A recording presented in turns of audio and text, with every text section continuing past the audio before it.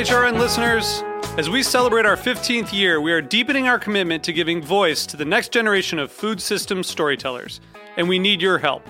Our internship and fellowship programs help activate new possibilities for underrepresented and underestimated young people through experiential journalism, audio engineering, and production training. Through these unique programs, HRN helps food equity stewards build essential workforce readiness skills that expand their potential and foster economic mobility. Please consider supporting these critical programs. And with a minimum donation, you can be entered to win a dinner for two at an amazing restaurant in one of 8 cities and tickets to a concert at a great venue in one of those cities. We have incredible partners across the country who have donated, as they also share our passion for helping to educate the next generation of food systems storytellers. Check out heritageradionetwork.org/15 to donate and enter to win today. That's heritageradionetwork.org/15 to donate and enter to win today. And make sure you donate before March 31st. Thank you. Today's program is brought to you by Karen Carbon Partners, a food business consultancy that helps clients explore the interconnections among agriculture, food, policy, and people. For more information, visit kkandp.com.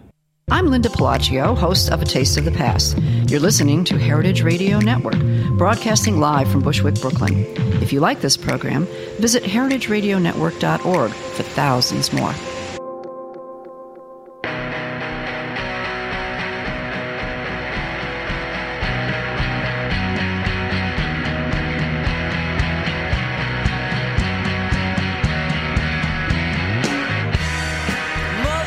Hi, and welcome to Eating Matters, where we talk about food policy and how it impacts all of us. I'm your host, Jenna Liut, and we are broadcasting live from Brooklyn on Heritage Radio Network. Today, we're going to talk about Chipotle Mexican Grill, who has recently been dealing with a spate of food poisoning outbreaks since this past summer. Until this time, Chipotle has been seen by many as the darling of the restaurant industry, promoting fresh local ingredients and sustainably raised meat. Chipotle has therefore managed to do the seemingly impossible, make a national fast food chain with more than 1,900 locations feel healthy and wholesome. Their tagline, Food with Integrity, helped the company reach a market valuation of nearly $24 billion. Today we're going to dig into exactly what has been going on with the chain and what are some of the potential repercussions from a legal and regulatory standpoint. Joining us today to discuss these issues are 2 food safety and law experts, Bill Marler and Michael Roberts. Bill is a food poisoning attorney who champions the cause of children and other people sickened by foodborne illness across the U.S. He began litigating foodborne illness cases in 1993 when he represented Brianne Kiner, the most seriously injured survivor of the Jack in the Box E. coli outbreak. And he has also recently filed several cases against Chipotle. And Michael is the founding executive director of the Resnick Program for Food Law and Policy at UCLA School of Law, who recently wrote the first major treatise on food law published by Cambridge University Press. For all of you non-lawyers out there listening today, this means that he literally wrote the book on food law and policy. Michael and Bill, welcome to the show. Thank you. Thank you very much. Oh, great. So I'm gonna start with a quick rundown of kind of just exactly what's happened in the past 6 months or so with Chipotle. They've had a tumultuous go of it with their first reported E. coli outbreak in Seattle this past July. And according to Susan Burfield in her recent Business Week cover story about the chain, here are some of the events that followed. So in August, 64 people contracted Salmonella in Minnesota, and then 234 people contracted norovirus in California. From October through November, 58 people were poisoned with E. coli across 9 different states, and over 140 people with norovirus in Boston. This totals about 500 people, and these are just the reported cases. As we know from food safety experts, that many times with any kind of outbreak, the number is often, they estimate 10 times more, because these are just like the reported cases of people who went to the doctor. So Bill, turning to you first, how did this happen, and what's the best explanation in your opinion as to why? Well, I mean, each of these outbreaks, in many respects, are very different. Unlike some of the conspiracy theorists out there, there's no overarching bad thing that happened. It ultimately, you can break down the norovirus outbreaks are most likely caused by ill employees working and not using good hand washing techniques in their preparation of food. The E. coli outbreaks, both of them, the one in July of 2015, which actually Public Health in Seattle didn't report until November. That outbreak was never really determined what food product it was. And then the 58 people sickened by E. coli O26, they've not definitively said what the likely product was. I think originally most people thought it was a perishable item. The fact that the outbreak sort of crept along for a while, I think most people who've been paying attention to this, start to think that maybe it was a non-perishable item and some cross-contamination in the restaurant. Ultimately, I've never seen 6 outbreaks of foodborne illness in any restaurant chain ever in the 22 years of doing this. So I think it's been a pretty big wake-up call for Chipotle. And drawing from your experiences in other cases, what do you think the main reason is that caused them to be in the spotlight for so long? Is it that there were this many cases, or is it something, the end causes, or is there something kind of more going on here? Bill, sorry.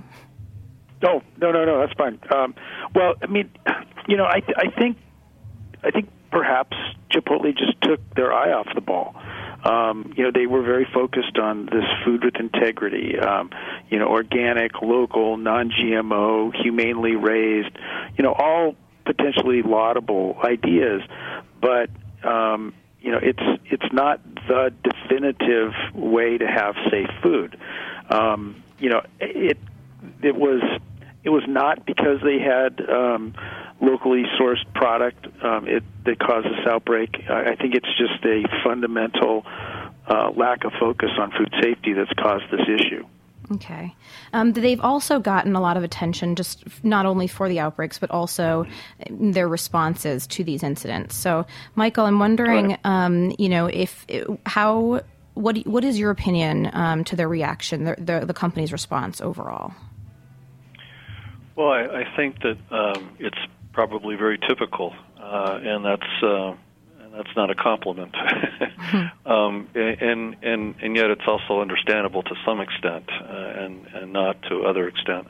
I think that what generally happens, and this has been the history of food safety problems, is that companies are desire to protect their brand, their reputation, to minimize the problem.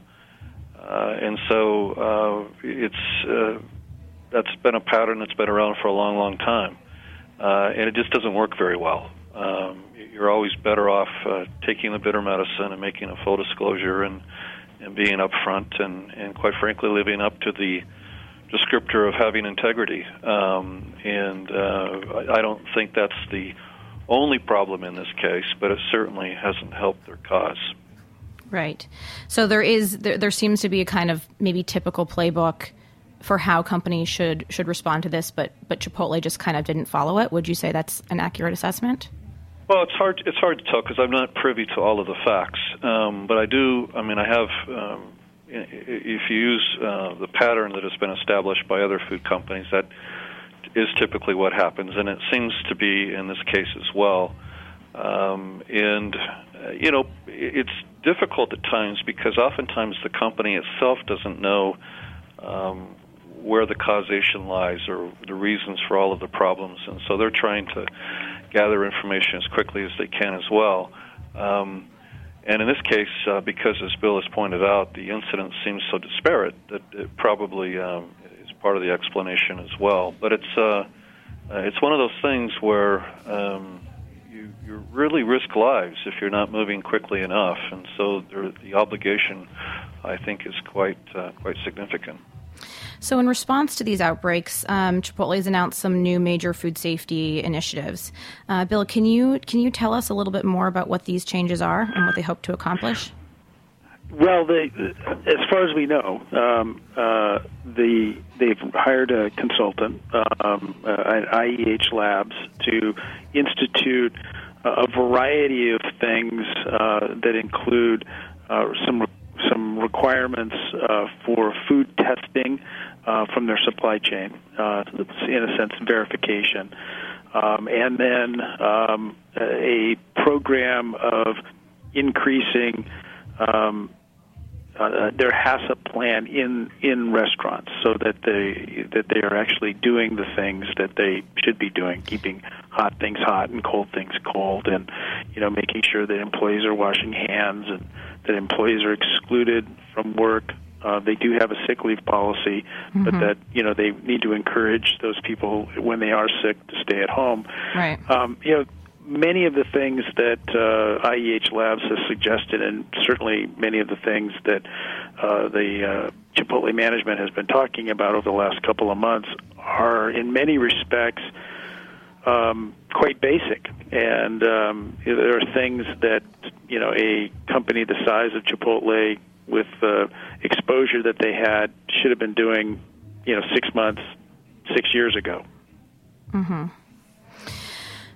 So in last week's episode, we spoke with political journalist Helena Bottomiller-Evich, and she discussed the case against Stuart Parnell. So for those of you who don't know, he's the CEO, former CEO of the Peanut Corporation of America, who got the pretty unprecedented 28-year sentence for his role in the 2008-9 salmonella outbreak, which sickened more than 700 people and killed 9 people. Michael, how are cases like these from the past informing actions taken by regulatory agencies today? Well, that particular case involving Mr. Parnell was a real change, and really, I think, reflected that the commitment by the FDA to step up its criminal enforcement, largely under what we refer to as FSMA. FSMA is the Food Safety Modernization Act that was passed in 2011. And it became very clear with the passage of this statute that the government was going to rely more heavily on criminal prosecution as an enforcement tool. And there's a whole array of enforcement tools. They include, now we have mandatory food recall, and detention and other seizure and market withdrawal and other tools that are used by the government. But the one that probably has the most punch, at least in terms of officials for food companies, is criminal prosecution.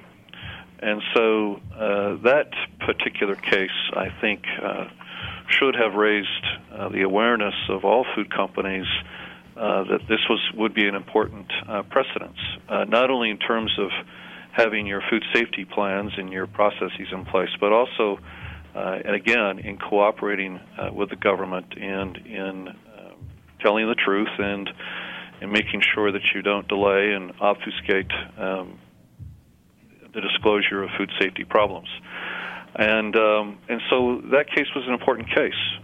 But the criminal prosecution has been a tool that the FDA has long had, just used very, very infrequently. There was a law case back in 1975, the U.S. versus Park, where the president of a grocery store chain was convicted for causing adulteration of food. And the Supreme Court, U.S. Supreme Court, upheld the trial court's instructions, which explained to the jury that the defendant, the CEO, didn't even need to have to personally participate in the situation that caused the adulteration. And so it really is an important precedence, and I think that so I would say that what we're seeing now with Bluebell and now with Chipotle is that it shouldn't be that much of a surprise. It still is a change, and it's certainly a trajectory that is different than we've had in the past. But certainly the case that you refer to in Georgia, the Peanut Corporation of America, certainly let everybody know that there was a new direction. Just one question. So voluntary or mandatory food recalls weren't required before 2011? No. We operated under a voluntary recall system. Wow. And there were, for years and years, that was a subject of fierce debate. Yeah. There had been hearings and lots of discussions and many articles and back and forth written on the subject. Oftentimes, it wasn't so much that food companies would not recall their food. In fact, in most cases, they did recall because that was the right thing to do, and quite frankly, the government had a number of leverage points, including making their lives very miserable in a number of different ways if they didn't recall. However, what it did lead to was a lot of delay. Mm-hmm. It took a lot longer and a lot more negotiation back and forth before you actually had a recall, and sometimes the scope of it wasn't as broad as it needed to be. And so the 2011 FSMA implemented mandatory recall for the first time, although I should note that only applies to the FDA, which regulates all food except for meat, mostly. And so you still have voluntary recall that exists under the food, which is meat, under the jurisdiction of the Department of Agriculture. Wow. So you touched on, Chipotle, the criminal investigation, and Chipotle. Can you tell us a little bit more? And we know that they're recently served with the federal grand jury subpoena. So can you tell us a little bit more exactly what's going on with this as it relates to Chipotle specifically? And to the best of your ability, Michael, can you kind of gauge the likelihood that criminal charges will be brought against the company? Oh, boy. Something you'd have to build. And Bill, yes, if both of you, please feel free to jump in. Bill, do you want to take that one first? I have been following these as I think people in the food business have been following all these criminal investigations, and certainly PCA was, with the 28 years in prison, has certainly been a big wake-up call for the industry. But it's absolutely correct that there have been more prosecutions in the last 5 years than in the last 20 years involving foodborne illnesses. I was a bit surprised when Chipotle was served with a subpoena focused on the Simi Valley norovirus outbreak. But I think I've learned a little bit more since the subpoena was originally filed.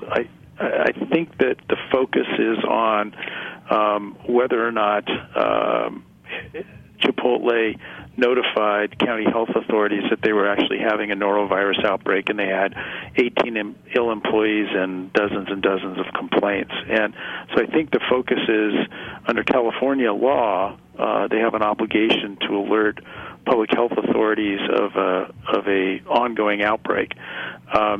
It's an interesting jurisdiction issue about how the U.S. Attorney's Office has jurisdiction over an in-state restaurant, but they're taking the position that they have jurisdiction over an in-state restaurant because the restaurant uses food that comes from other states. So that's the interstate commerce hook to get jurisdiction.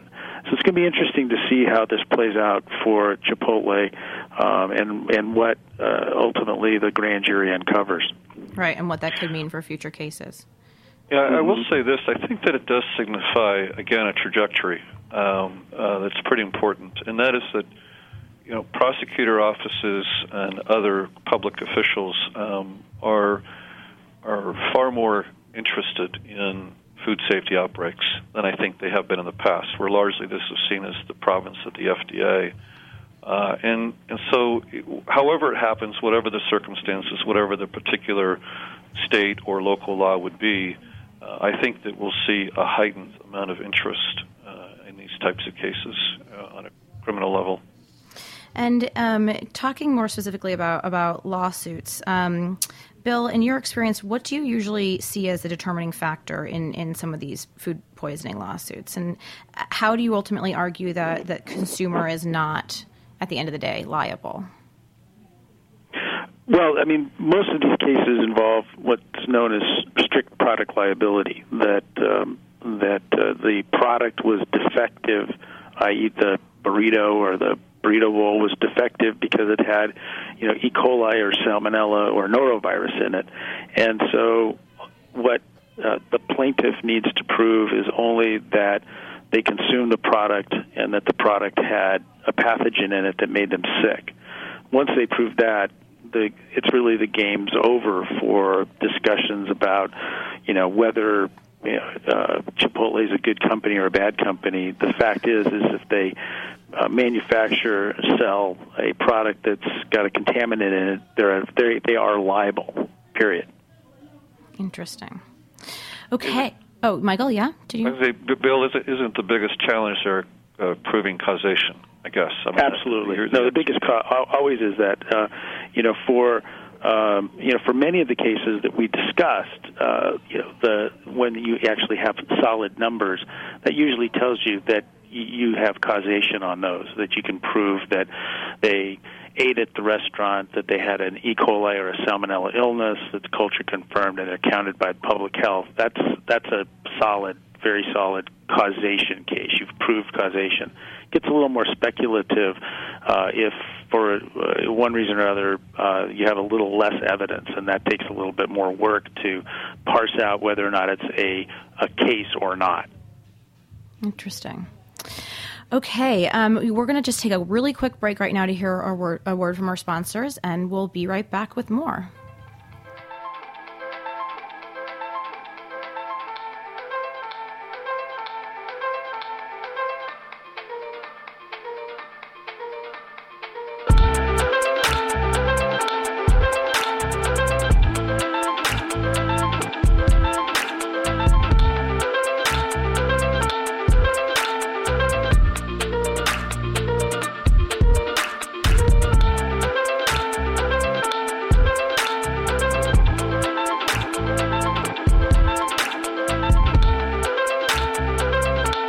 Karen Carbon Partners is a food business consultancy that helps clients explore the interconnections among agriculture, food, policy, and people.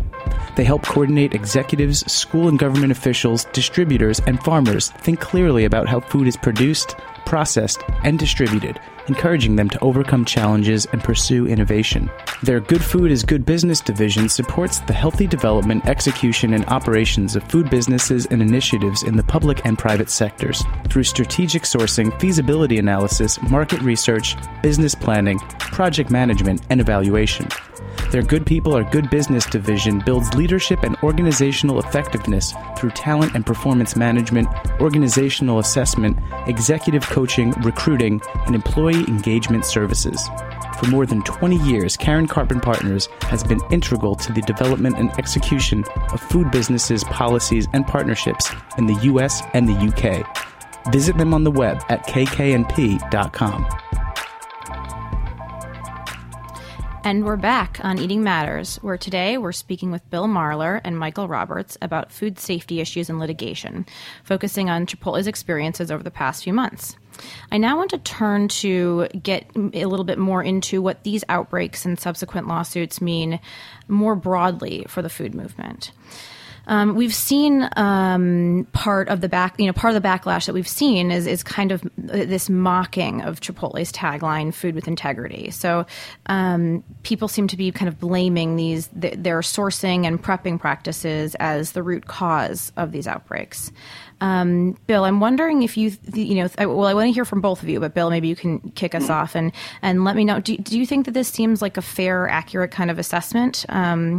Is there commitment to using, for instance, products without GMOs, the root cause of these outbreaks? They had, their focus was really on marketing, and I certainly don't begrudge their interest in sustainable and those sorts of things. But a lot of times consumers misinterpret these buzzwords for safety. And given the fact that Chipotle had 6 foodborne illness outbreaks over 6 months, I think they started to believe their own marketing, that somehow if it was non-GMO and organic and local and happy animals, that somehow magically it would be pathogen-free. And that just simply wasn't the case. I don't think it's mutually exclusive. I think you can do the things that Chipotle have that food with integrity, but I think they need to have safe food with integrity, and I think they need to sort of rethink their focus and focus on food safety. Michael, your thoughts? Yeah, I agree, and I am concerned as a result of the broader implications. Obviously, they're a target because of the hypocrisy that's involved, and that doesn't do anyone any good because it's not only inaccurate, it casts aspersions on a lot of folks who want to do things for the right reasons and are interested in local food sources and fresh food and quality delivery. So that's too bad because I think that there's certainly there's no connection at all between local food and unsafe food. I will say this, that it is a problem in the sense that a lot of our very healthy food from spinach here in California years ago to cantaloupe in Colorado not too long ago, and where we've got to figure out a way to make our fruits and vegetables and other really healthy food more safe. And that's not an easy endeavor, actually. It used to be that we distributed these kinds of foods on a local basis, and now we're doing a lot more with them, and we're distributing them more broadly, and that's it obviously presents some food safety challenges. Can they be overcome? Certainly they can, and it's really not, as Bill has pointed out, it's not that complicated. It's pretty basic. But we've got to focus on it apparently more than we have in the past. But I think we certainly can have very healthy food, and it can certainly be very safe at the same time. I mean, I wonder though, is this just an indication that food is not meant to be scaled to this level? I don't know if either of you, have thoughts on that. I think certainly that's an argument. I don't know that that's an argument that doesn't have a response. I think with the processes in place, it can be more safe than it is now. That doesn't necessarily mean that having that broad of a scale doesn't present some challenges, because I think it does. But you're just and one of the concerns that I have actually is that the risk of having unsafe food is not just the risk to consumers, but it's also now, as evidenced in this case, presents a real business risk. Right. And that's very good point. Very good point. Yeah, and those risks are oftentimes allocated to those who have fewer resources. And it may be that we see in the future the small farmers, for example. Right. I was have high insurance policies just in order to farm because of the risk involved in producing fruits and vegetables that are distributed on a broader basis. And that's a challenge, because the folks who can bear that risk the best are the larger operators. And so I think we oftentimes refer to the law of unintended consequences, and it's unfortunate that some of the unintended consequences in a case like this might be borne by those who are trying to do the right things for the right reasons. And Bill, did you want to weigh in? No, I completely agree with Michael. I mean, one of the things we've seen is some of the very largest players who mass manufacture food and mass sell food, the big box stores, the agreements, the contracts they have with their supply chain are quite draconian in nature and very difficult for small players to, in a sense, play in that market. And I say this based on 22 years of practice. The number of outbreaks linked to small local agriculture over time is minuscule in comparison to mass-produced food. I mean, it's just, in part, it's easier to catch mass-produced food because they poison more people. But local grown agriculture done well has the opportunity to be quite healthful and safe. And I think we just need to pay a lot more attention and make sure that the unintended consequences, as Michael so aptly said, doesn't sort of squash that kind of innovation. Right. And speaking of unintended consequences, one of my other questions, so we talked a little bit about kind of how it'll affect producers, growers, but in looking at how it kind of affects our the general culture around food in the U.S., Chipotle has been a part of this larger movement that has been, shifting towards more freshly prepared items on site, handcrafted, handmade, that really kind of reflect and increase interest in building a stronger connection between food and how we eat it and how it's prepared.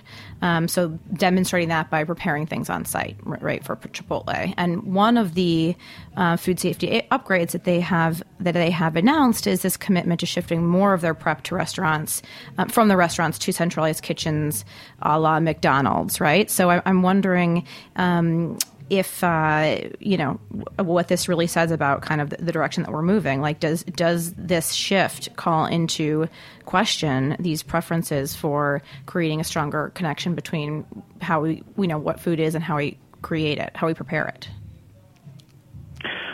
Well, my perspective is, I think that's although Chipotle never asks me for advice, probably should. They never do. I agree. They should. My advice would be to really rethink that. There's absolutely no question that the possibility of being able to control your environment is better in a centralized kitchen. Right. It's also if you're not paying attention to food safety, it's also a really great way of making another mistake and then poisoning even more people. So I would actually. How is that though? How is the potential? Well, you think about. Well, I'll give you an example. There was a 300-person salmonella outbreak linked to a restaurant that was in L.A. and in D.C. called Fig and Olive. Mm-hmm. Horribly injured people. They had a centralized kitchen on Long Island that produced a number of items, and that's where the contamination occurred, and they shipped it to D.C. and to L.A. Now, had they doing those exact same things that they were doing in D.C. and L.A., there may have been an outbreak in one of those cities, but not both. So that's the risk of centralizing your production. Right. You run the risk of making a bigger mess if you're not paying attention to details. You can do the pay attention to details on a restaurant by restaurant, store by store basis as well. It's just how you're going to implement those.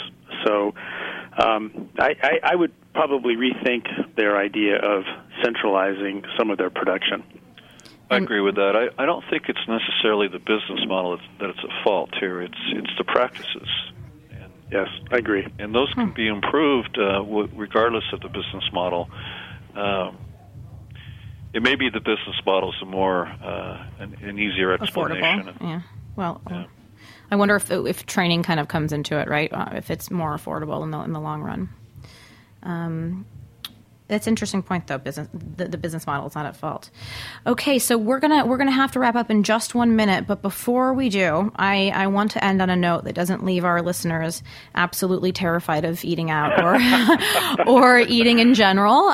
So not the point today. So Bill, I'm given your myriad food poisoning lawsuits that you've been involved with. What, in your opinion, are some safe bets, things that you're like, nope, eat this, don't worry about it, and then what are some things that you're like, I might steer clear of those? Well, I was asked that once many years ago. What do you eat? And I said pizza and scotch. And then there was an E. coli outbreak linked to pizza. Oh no! So then I guess I'm just down to scotch. I think in many respects we can't be paranoid. But what I try to do, and what I in my family, when we eat at home, it's all about keeping hot things hot and cold things cold, and using good hand washing techniques, and making sure you don't cross contaminate things. It's a little more difficult when you're relying and trusting in a restaurant environment, but there are a lot of things that consumers can do now social media, Yelp, public health departments have online a lot, health inspection reports. So you can be a much more aware consumer. You just have to do a little bit more work. Okay, great. I think we're going to have to leave it there today. Thank you both so much to our guests, Bill Marler and Michael Roberts, for joining us today. Thanks. Thank you. Thanks, guys. Thank you. Our show is produced by both Kim and myself, and our wonderful intern is Austin Brynjarski. Show music is by Tim Archer, and I want to thank our sponsors as well as our show engineer, Liz Smith. The show is available on Heritage Radio Network website or as a podcast at iTunes and Stitcher. You can also find us on Twitter at EatMattersHRN. I'm Jenna Liut, and thank you so much for listening.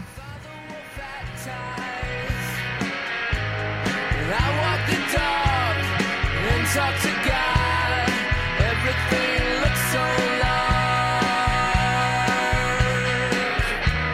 Sundays and softball. Thanks for listening to this program on heritageradionetwork.org. You can find all of our archive programs on our website or as podcasts in the iTunes store by searching Heritage Radio Network. You can like us on Facebook and follow us on Twitter at @heritage_radio. You can email us questions anytime at info@heritageradionetwork.org. Heritage Radio Network is a 501c3 non-profit. To donate and become a member, visit our website today. Thanks for listening.